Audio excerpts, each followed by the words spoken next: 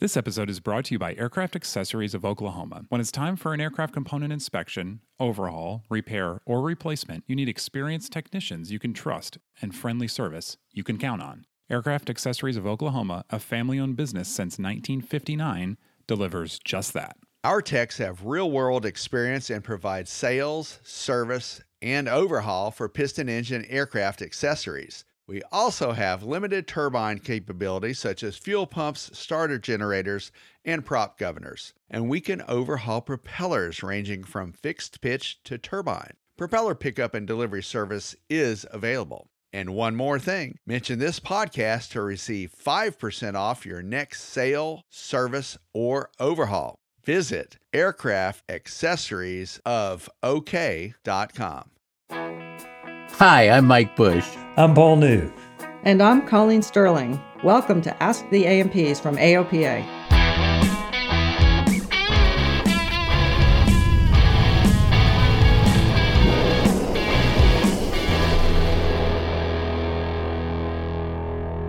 On Ask the A&Ps, we take your toughest maintenance questions and we try to solve them. We don't always solve them, but we try to solve them.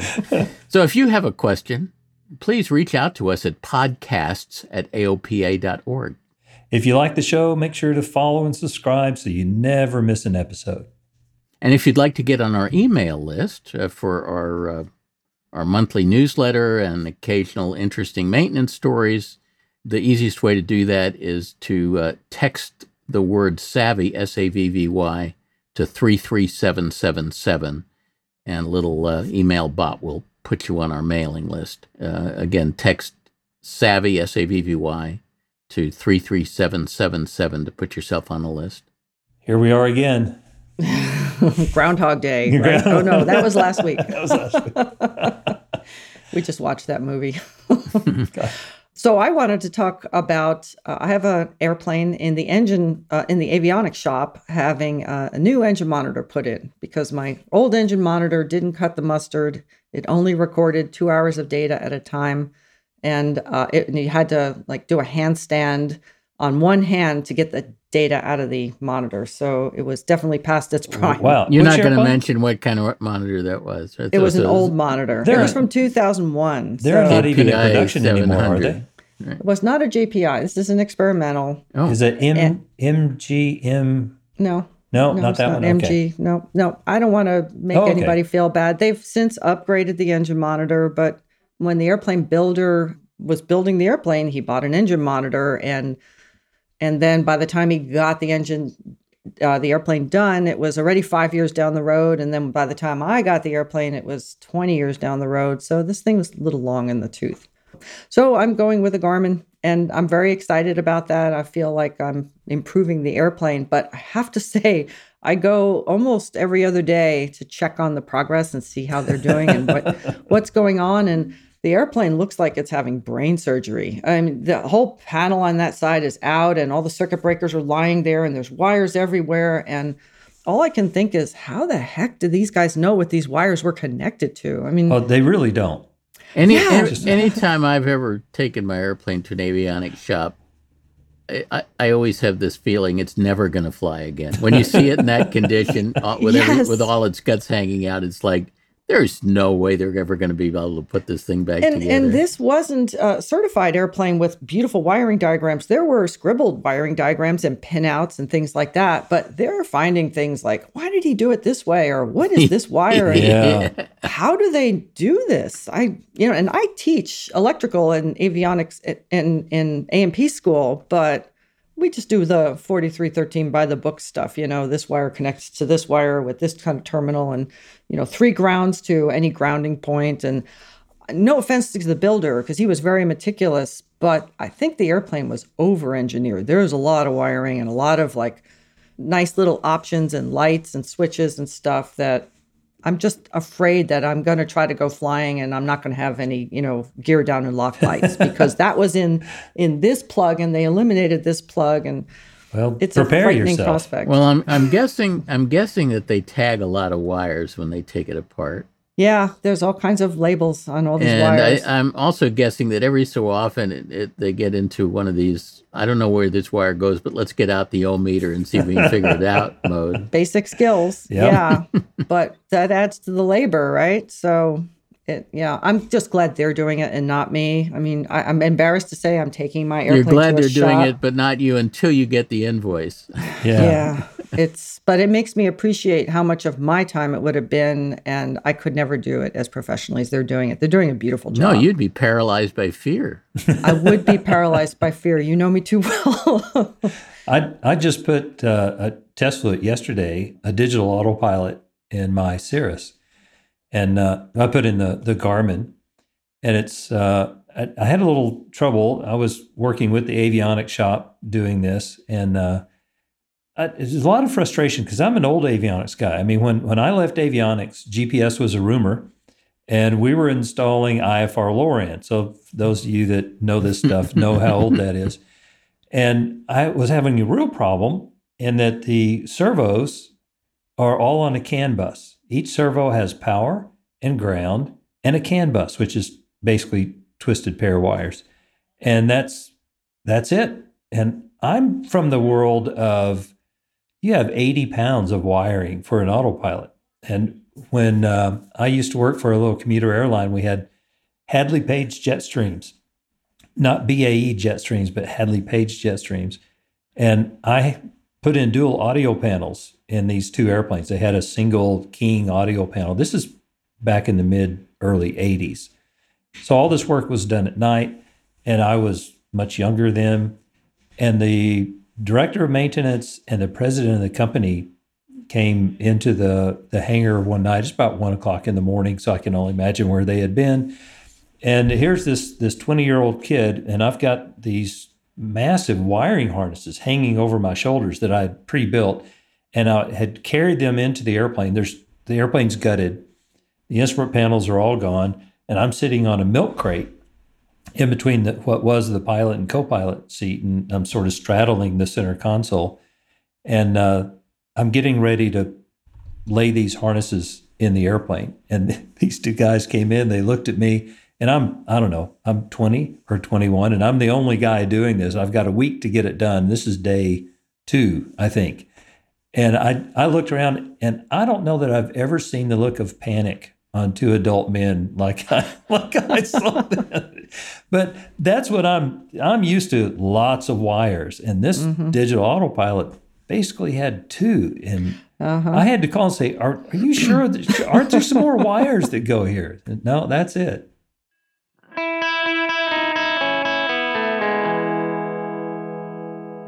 Our first question is from Jim, who wants to know how much carbon is too much. Go ahead, Jim. Okay, let me first say that I'm just very honored to be in such esteemed company. I mean, you folks, I've been listening to all your podcasts, and it's been amazing. And I've been in aircraft maintenance engaged for 49 years, and I'm still picking up hints and tips from you guys that help me operate my own airplane. So, Cool. Good. Thank you. yeah, so I have a Cessna 182 0470R, good engine, bad induction system, the whole 9 yards. And I got an overhaul about 1,100 hours ago, brand new Millennium cylinders. And since then, I've changed 2 cylinders for exhaust valves, and that's another whole story. I'm not going to do that again after looking at all the data and seeing all the podcasts. And obviously, lapping valves is the way to go. But in any event, the oil consumption has climbed steadily over the years, and now I'm doing about 5 hours to 1 quart. But I am noticing in the filter there's a lot of carbon, and probably the 2 cylinder changes were over the last 3 years. Prior to that, the carbon kept building to the point where I had probably a good full teaspoon of carbon I could get out of the filter.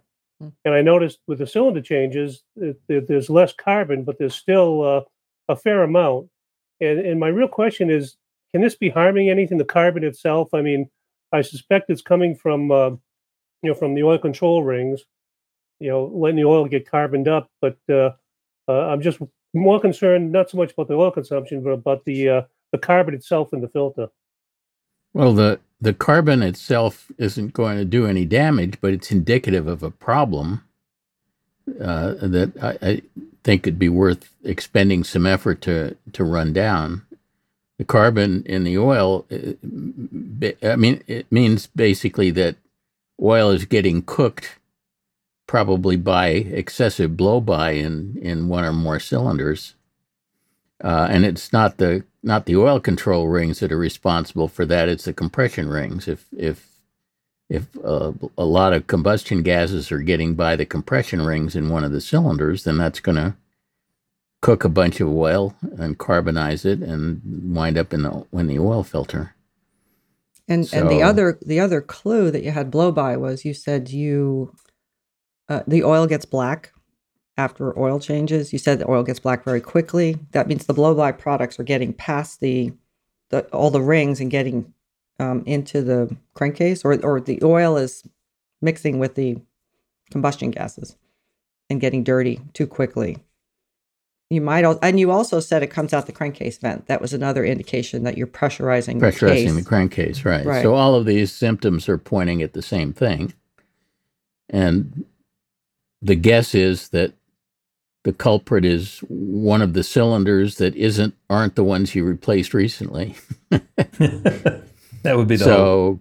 I mean, what you really need to do is compression check and bore scope inspection and see if you can figure out which cylinder is the culprit. Yeah, I've been doing that probably about every 6 months. I mean, when I change the oil at 6 months, I pretty much do a mini annual on the engine and look in the cylinders, the bore scope check, and compression checks. And compressions are good in the 70s, low 70s. Wow. And the bore scope looks good. Now, a few cylinders I've noticed some vertical lines, but nothing exaggerated or. Yeah, some vertical scoring is pretty normal. Are you noticing any oil puddling in any of the cylinders? Not really. The plugs are all dry. I clean the plugs every 6 months, and they seem pretty dry. And I'm looking at the heads of the pistons. I don't notice any oil. It would be down at the bottom, or in the spark plugs, like you said. I wish my engine was doing just a quart in 5 hours instead of a quart in less than 5 hours. Paul isn't going to say. He doesn't want to embarrass himself. But going back to the question about the carbon, Jim, Mike's saying that it's not really harmful. Mike, could it possibly get into the Vernotherm or the anything that would prevent things from closing properly, maintaining carbon oil pressure? The carbon is typically very tiny particles and very soft particles. So, as I said, I don't think of the carbon as causing any risk, but I do think of it as being symptomatic that there's excessive blow-by, and then all these other things all seem to confirm that there's excessive blow-by. And it's probably not like all the cylinders that are doing that. It's probably just one or maybe two cylinders that are doing that. Yeah. Well, when the carbon breaks loose, the first place it goes is to the oil sump. The second place it goes is to the filter. The filter. So the filter's doing its job. Filter's doing its job. I wouldn't have much concern about that. Well, unless there was so much carbon that it would plug the filter and put it into bypass, but a teaspoon isn't going to do that. Yeah, a teaspoon. And I don't know of any guidance from Continental on how much is too much or how There's much. There's no guidance from Continental. I've never seen anything. I begged Continental to come out with a service bulletin like Homings. You dared them to, and they won't do it. You double dog dared them. Other than tearing into the engine, can I operate this way until some other parameter gets concerning? Or I think you can. Oil's cheap. Yeah. Exactly. Yeah. Mm-hmm. You keep monitoring the filter, as Mike was saying. If it gets totally coated, it could be an issue. The one thing I'm thinking is that you might want to shorten your oil and filter change interval because that is a bit of a scary amount. Again, my concern is that we don't want the filter to get plugged up. Because if the filter gets too plugged up, then the bypass valve will open and you'll wind up passing unfiltered oil into the oil galleries. Yeah. Okay. And that's good because my big concern, like you said, was So like Colleen mentioned, maybe something getting clogged. Not so much the Vernotherm, but I'm thinking of an oil jet inside somewhere. Yeah. And I just want to get a feeling for that. Well, cylinders are disposable items on an airplane, right? They're wear items. They're bolt on. Yeah, and but remove. you've got to figure out which one's the culprit. You don't want to start pulling cylinders at random. Yeah, so he's bore scoping like you should be. So I think you live with the problem, you reduce your oil change interval, and then eventually the culprit cylinder will rear its ugly head because it'll get really, really bad. And you'll start seeing oil in the plugs. Yeah. Okay, that sounds like real good advice. Definitely puts my mind at ease a little bit. It's a lot cheaper than changing the cylinders out. Yeah, we don't like to see cylinders removed before their time. No, and after reading some of the stuff, I get paranoid about the bearing press and all that stuff. So I don't want to touch them, as far as removing them goes. Yep, so it's like living with that bad appendix until it really gets bad, and then go for the surgery. Oh man, sorry, mine went bad when I was in third grade. Oh really? Oh yeah. I still have mine. I still have mine. Yeah. That I know of. I haven't had mine since third grade. Well, that was a diversion there. Squirrel. Yeah. Great question, Jim. Thanks for calling the doctors here at the clinic. And I'll keep an eye on my appendix too. Yeah. Keep checking that appendix. Okay. Every 35 hours. Thank you for calling. See you, Jim. Bye-bye. See you. Thanks. Our next question is from John, who's wondering if there's any truth in advertising. Go ahead, John. It's a good intro. Look, I'll give you a bit of background. I have a 1995 J model Mooney, and I've flown it for about 2,000 hours.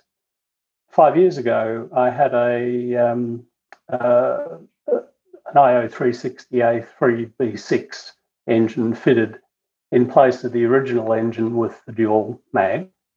And when the first magneto inspection was due, I had one mag replaced with a Surefly electronic ignition. Overall, I'm very happy with the Surefly, but I do wonder whether the aircraft is just a little slower. A couple of times a year, I check the actual TAS by noting the ground speed by flying cardinal directions at 65% power at 7,000 feet.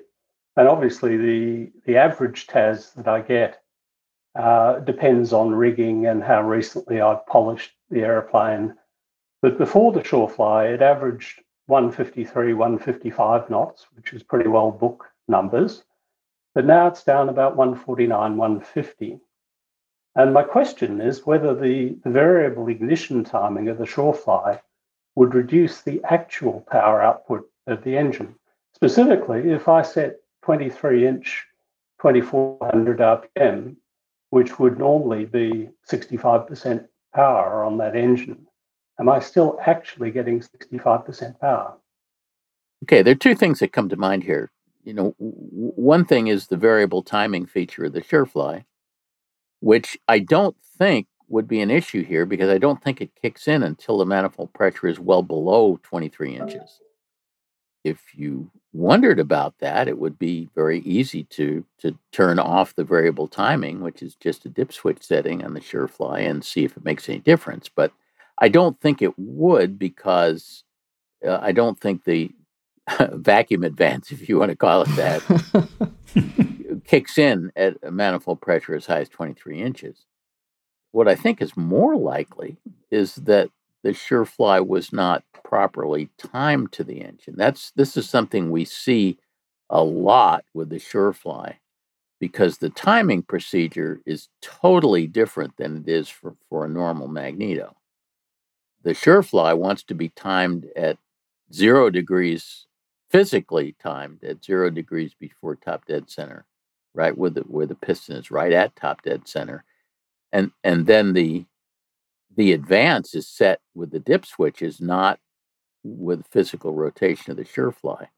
And unless mechanics are really familiar with the Surefly, they often mess that up. So that would be my first suspicion is that the thing is not timed properly.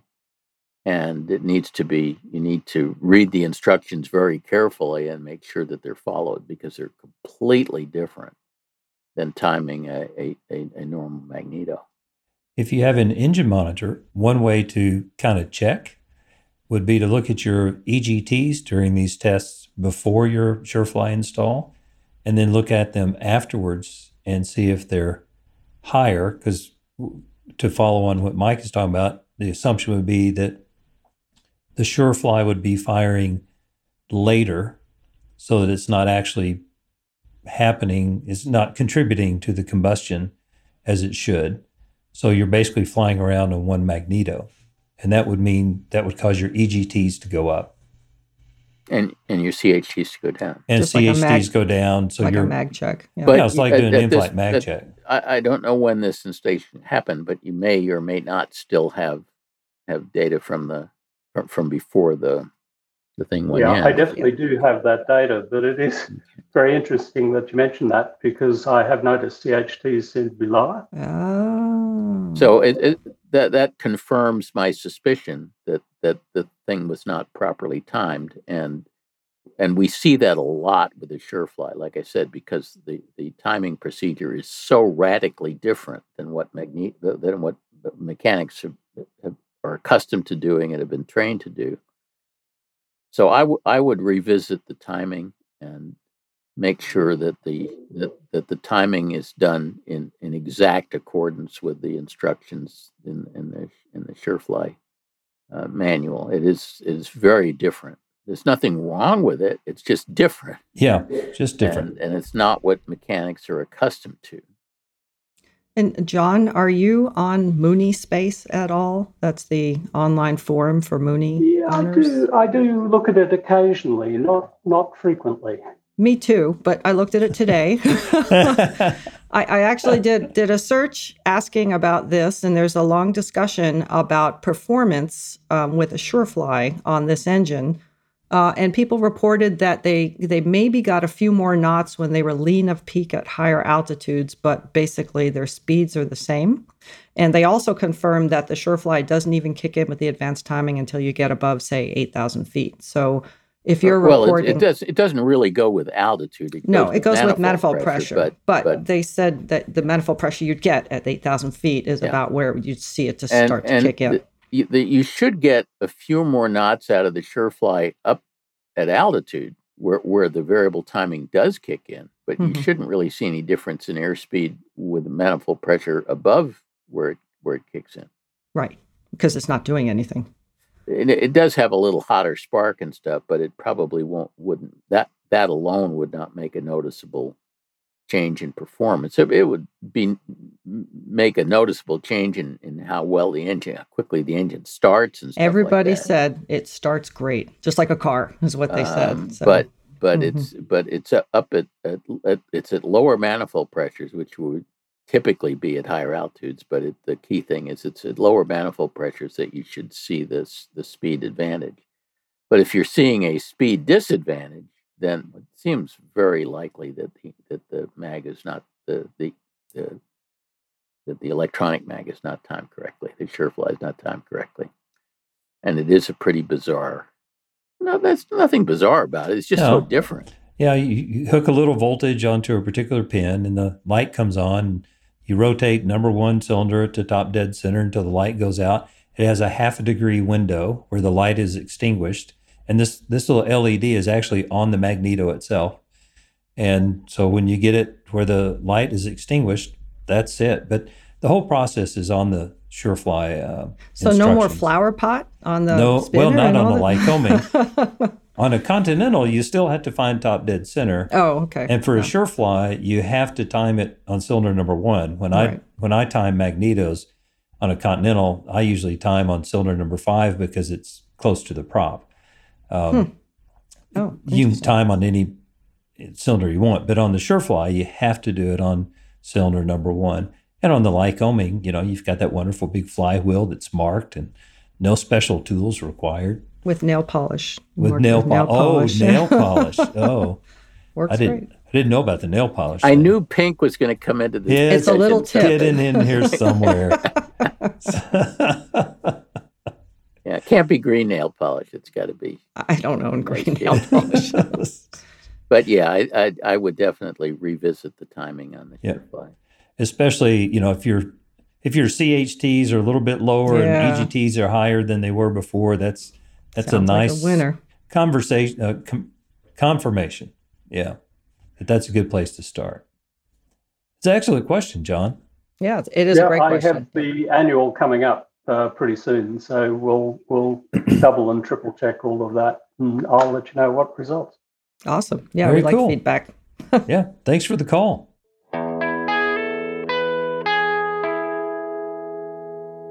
Our next question is from Jim, who's doing some belt tightening, maybe post-Christmas belt tightening. What's up, Jim? Well, first of all, it's my first time live, and it's really a terrific opportunity to talk to you people directly. Mine is an issue that's caused me a lot of frustration. The alternator drive belt keeps popping off. Let me give you a little bit of background. The belt has about 140 hours on it, and we believe it to be the correct belt.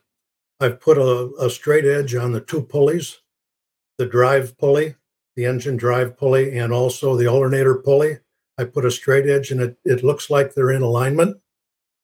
The alternator was overhauled, and bearings and brushes were changed. So it'll fly for this is a Cessna 182, by the way. It'll fly for about, maybe 10 or so hours, and it flips off. And I am checking the tension on the belt, the tension and I push down on the belt in the middle about a half inch. I do all of those things, but I don't think I've solved the problem. I don't think I've found the root cause.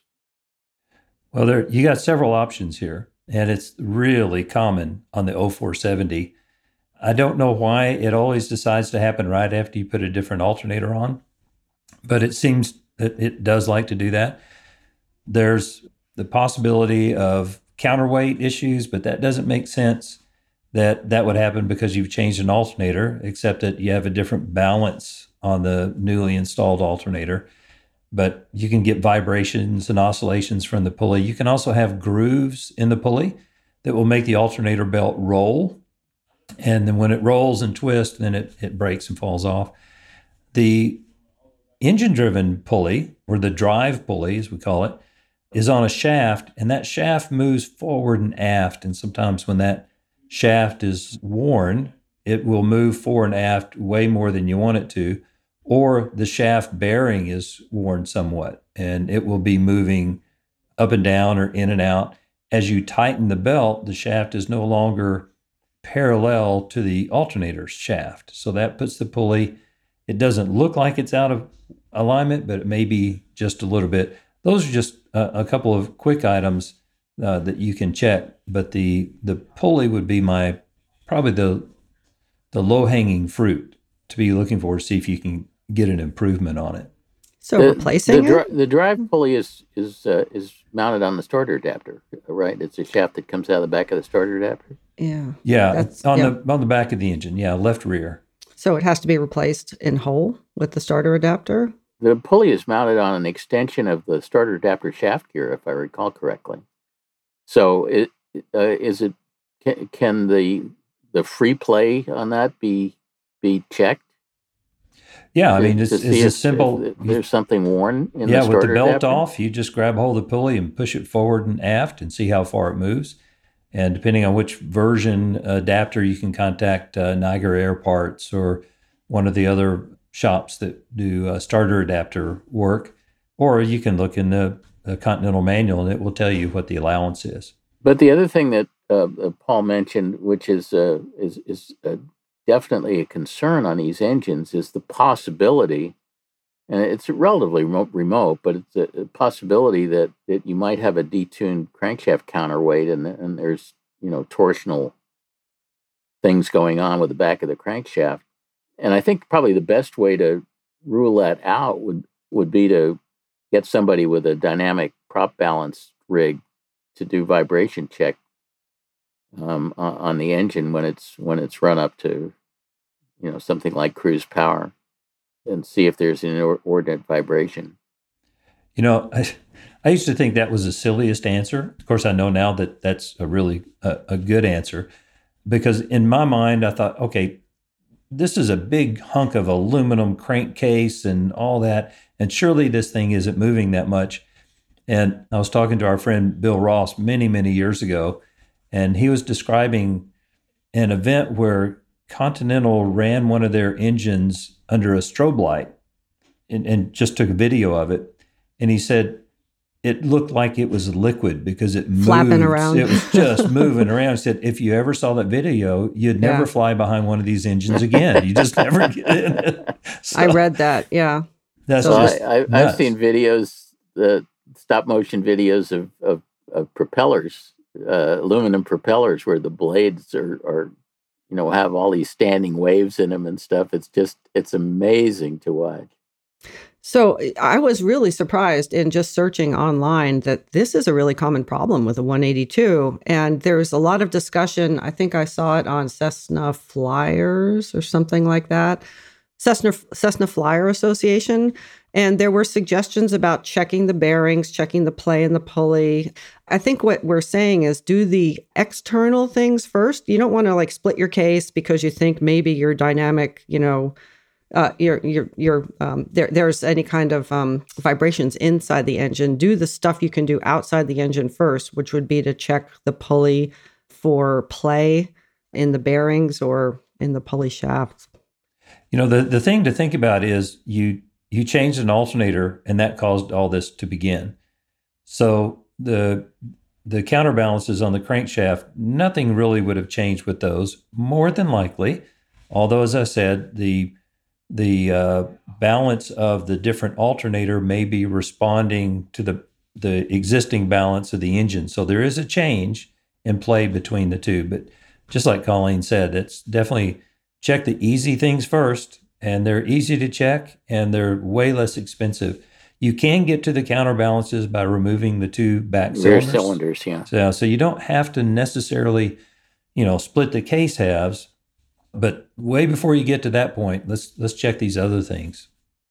There is no play side to side on that drive pulley, but there is a little bit of front and back play, maybe as much as a 32nd of an inch. And I think that a lot of that is probably taken up as the case expands and heat. I think there's intended to be some play. It's not zero.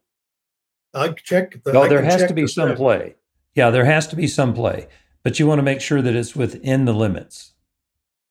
There are limits on that. That should be easy enough to check with the play to the engine case with the thickness gauge.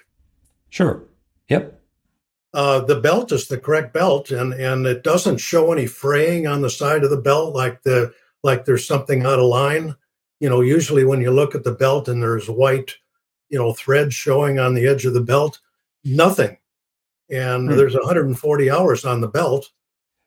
So what brand of belt are you using? Is it let me ask this, it's a V belt. Is it a continuous belt or is it a segmented belt? It's a segmented belt with the segments on the inside, right? And the belt is some product supplied by Continental. I don't know the manufacturer of the belt. I would try, as an experiment, a solid belt and see what difference that makes. Okay. I also saw somebody suggested you check for wear in the pulley's V groove. Right. Yeah, that's what I was talking about with checking the pulleys. Yep. This would be the drive pulley? I think so. Because the alternator pulley's new. And the commenter said you can actually take the old pulley to a machine shop and have them reface it to restore the groove face and angle. I've never had that done. I know. It's very interesting. This was all on the Cessna Flyers. Okay. Thanks, guys. Yeah. Yeah. Great question, Jim. Yeah, that was a new one for me. So very interesting. You're a Cardinal owner, Never heard of the belt slipping off. That's crazy. No, this flapping off. This is a Sandcast Continental issue. Yep. Yeah. All right. Thank you, Jim. Good luck, Jim.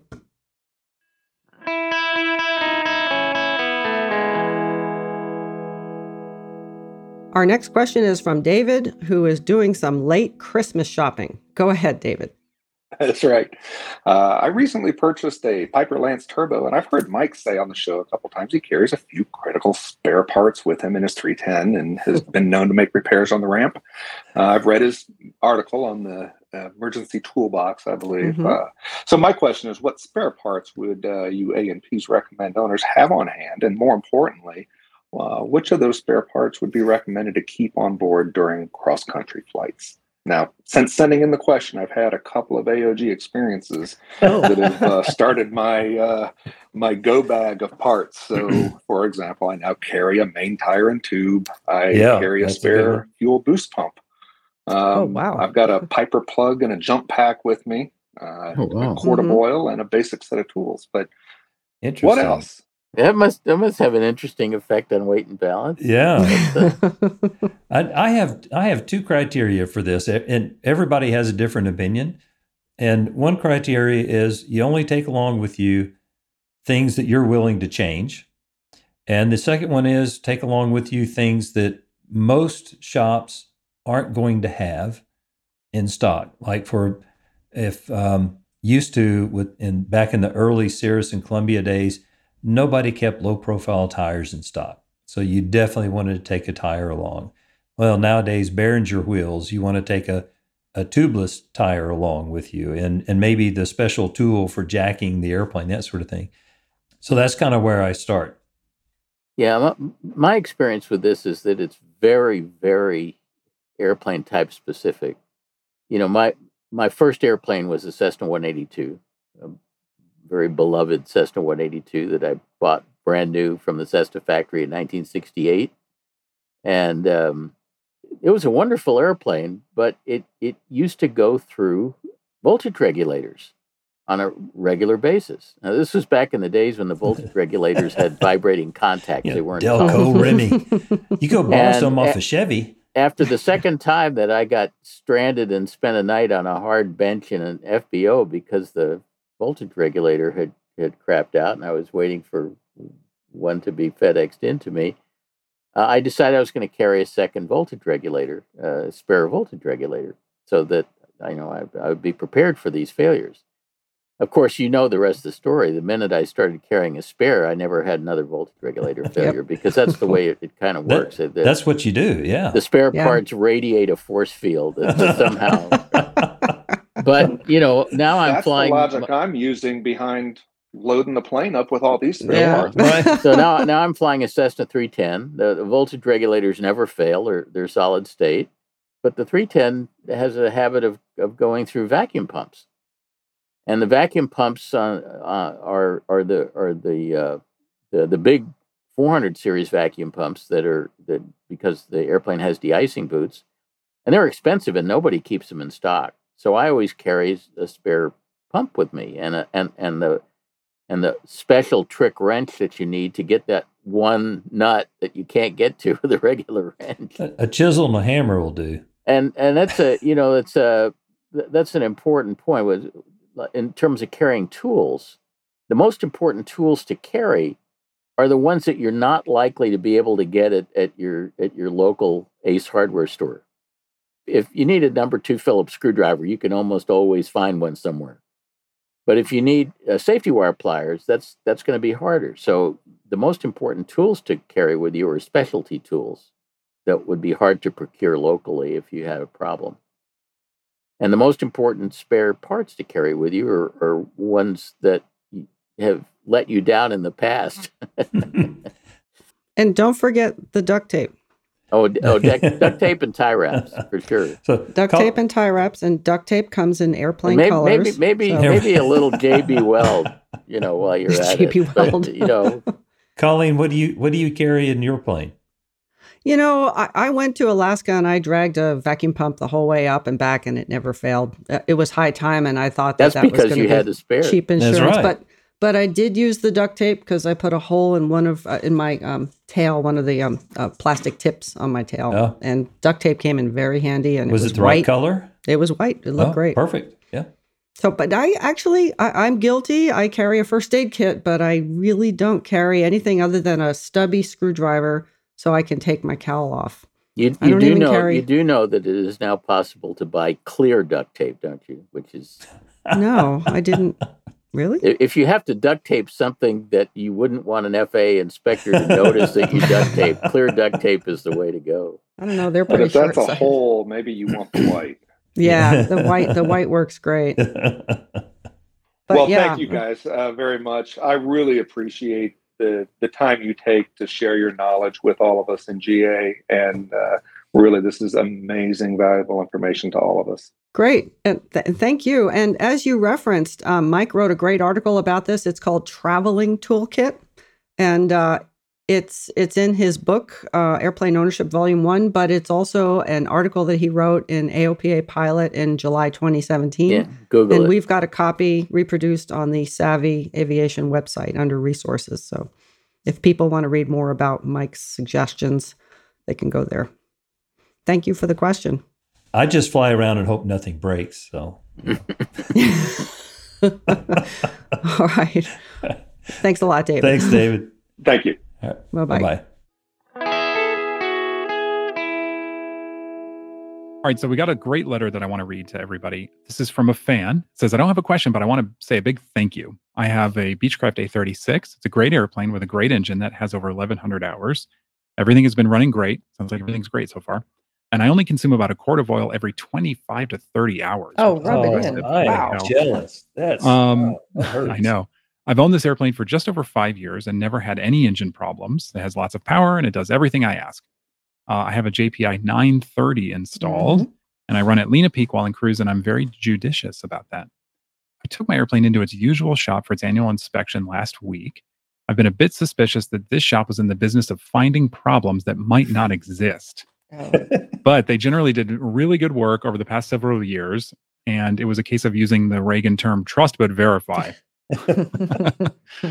This year, they went overboard. I got a call, and the mechanic told me that all 6 of the cylinders had flunked the compression check in the mid-30s with one at 15, and that the valves were exhibiting signs of, quote, stress.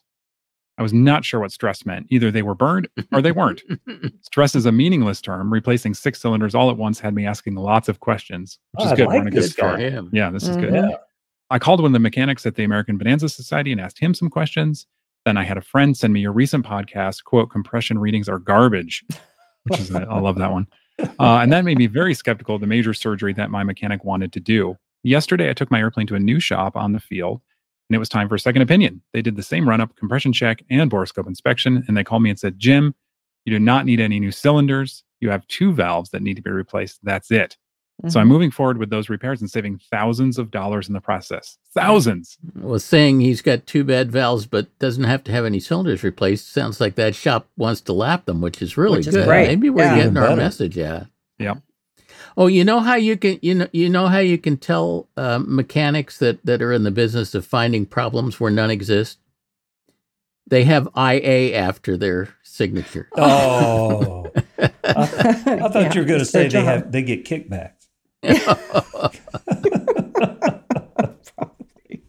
That's right. So you guys are, I mean, this is like meaningful change Oh, here. I mean, this, like, there really literally- is. That's That's great. That's very awesome. heartwarming to hear He was an doing activist everything owner right. like that. Yeah. Yeah. And he was listening to his intuition. The airplane had been running fine for years. Why would Yeah. all 6 go wrong? Yeah. It just didn't Yeah. make It- any sense. it- And Yeah, all I 6 don't. and I bet that first shop did an ice cold compression test probably. or they did the compression chest test with the spark plugs out or something goofy like that. You know? Look at Oh, these you mean you're not numbers. supposed to take Hey, both spark plugs out when you do Even compression I would test? catch that one. I mean, come on. Oh, that is great. And I don't know the 2 shops, but the second one was paying attention. That's really Well, great. you know, he was really lucky that he had 2 shops on the field. That's true. Because there's be a lot of airports. There's Yeah. one shop on the field, And you're stuck. You are Yeah. stuck. That's true. You could tow Good. it, right? So, yeah. Yeah. Yeah, Yeah. Thanks, Jim. Appreciate it for writing Yeah. in. Great that's letter. awesome.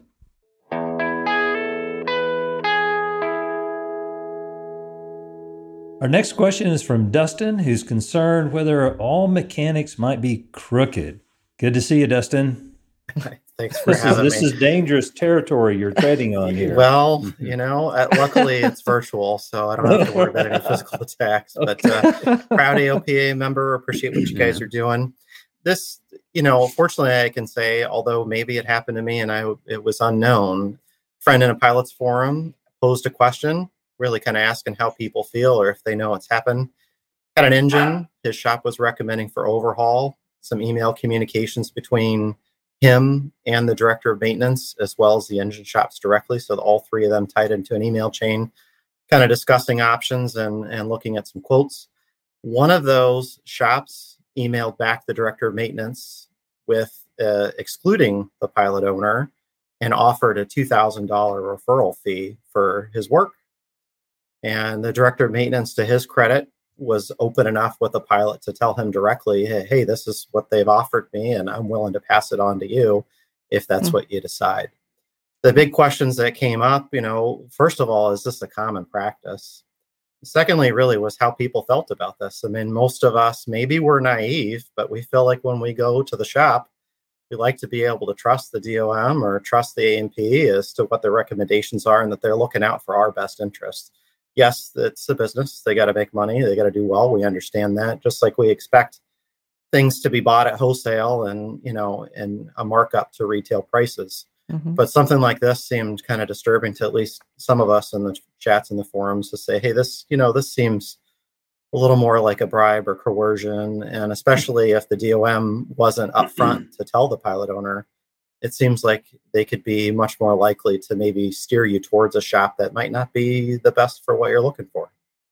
We don't experience that. I have 4 or 5 engine shops that I deal with, and I don't, maybe they bribe other shops and not me.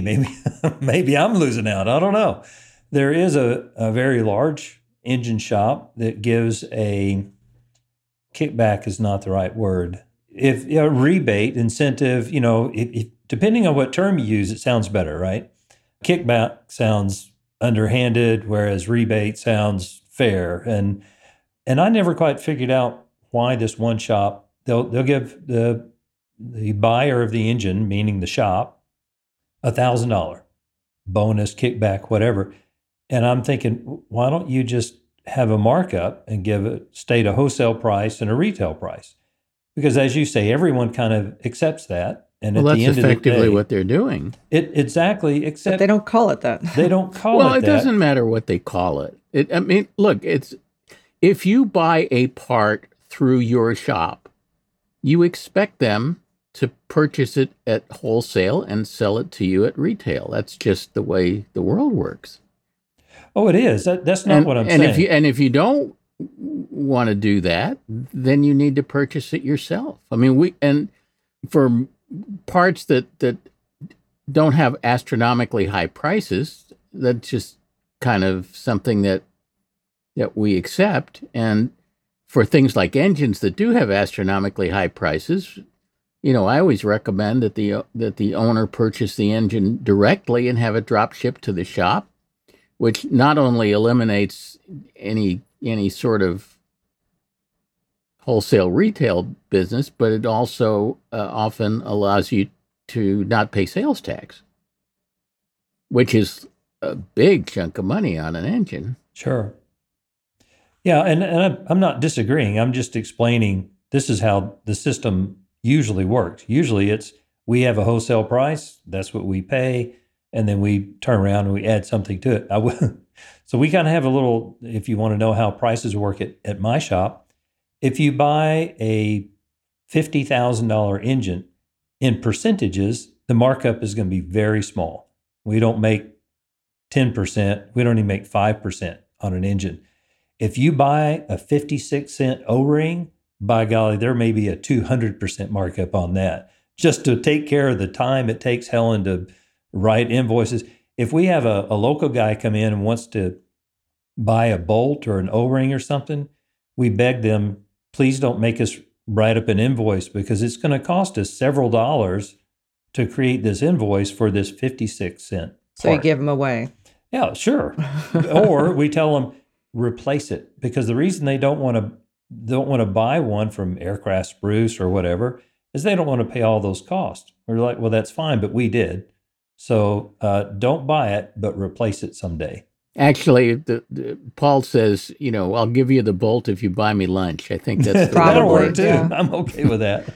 Paul, do you charge shipping separately for? Yes. You do. So Yeah. it's not like that resale wholesale thing is.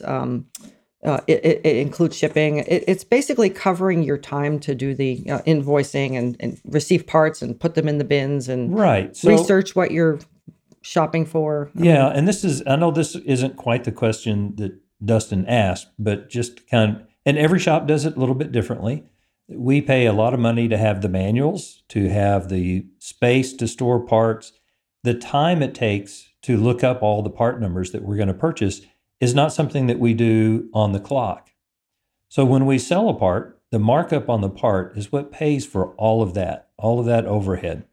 Dustin was talking about a $2,000, whatever he called it, fee on a $40,000 engine. That's 5%, which is not unreasonable for. No, that's not terrible, unless there was already a markup. Yeah. And he got this kickback. Really great that the shop would let him know up front. That doesn't sound likely. Yeah. Well, so that's where some of the concern, I think, comes in. One is intent. I mean, we're all human beings. And so unlike our engines, we're not operating and making decisions, just based on pure science. Mm-hmm. And so I think people can be influenced and can be biased. And that's a concern. I think the thing about the expectation about a markup is you're expecting that's going to come from anybody. So, and part of the issue in this point is that buying direct from the engine shop certainly is a good option and a consideration for a pilot owner. But when they're not sure who to get the work done from, and they're looking to the A&P for advice, sure, that's where this big question comes in, I think. But that's how the A&P is earning his $2,000. Right. But what I would rather see then, if that's the case, is why are you allowing one shop to offer perhaps a bribe and not the others?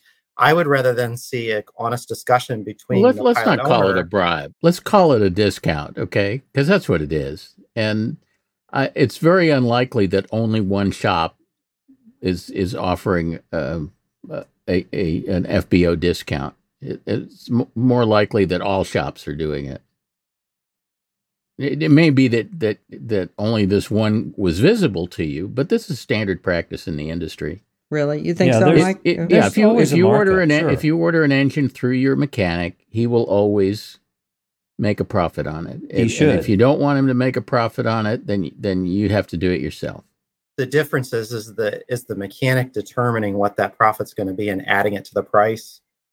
Well, but that's up to the mechanic or the shop. So maybe look at it a little differently. If you need a new engine, which horrible event that you would actually need a new engine, you can only get a brand new engine from, we'll assume this is a Continental. You can only buy it from Continental through AirPower, and they don't make a whole lot on each one because they sell a bazillion of them every year, and that's where everybody buys them. If I buy an engine from AirPower, I pay the same price as if you buy an engine from AirPower. The difference comes in is when you need engine work, like an overhaul. You do an overhaul by John Jewell or Ram or any of the other shops out there, and how they respond. So I would suggest if you're going to go that route and have your engine overhauled, go onto the forums and say, where have you guys all done it? Don't just rely on your mechanic, because your mechanic, like me, I have 3 or 4 engine shops that I deal with. I'll deal with Bill Cunningham in Tulsa and, people that I know, but there are lots of other good engine shops out there. So it's a matter of figuring out which engine shop is going to be the best. And then if you get 10 prices. Nowadays, it's which engine shop has the shortest backlog. It has the shortest backlog. It's like, how quickly can you do this? Oh, well, you're 9 months and you're 8 months. I'm going to choose the 8-month guy. So if all of them come, let's just say they all come out with a $40,000 price to you. Does it really matter whether your mechanic makes $2,000 or $5,000 or $2,000 markup with a $3,000 kickback? The price is still $40,000, and you've made the decision where it comes from. But I understand what you're saying, that it feels different because the shop is getting this kickback or whatever. But yeah, that's nobody just had a part of concern it. with the shop making money. The concern was just, are they going to be more influenced to recommend a certain shop Conflict of because interest. of the money that they're getting from that shop? And I guess another way to think about it is if you were paying a service to advise you on repairs for your plane as it exists, you would expect, since you're paying for that service, you would expect to get unbiased, advice. If you choose to buy the engine through the shop, there's nothing wrong with going to the mechanic and saying, how much are you making on this? I mean, that's a legitimate question. Then if the answer is more than you're comfortable with, there's also nothing wrong with saying, hey, can we split the difference? There's nothing wrong with negotiating. Dustin, thanks for the call. We appreciate you coming on. Thank you very much. Okay, take care.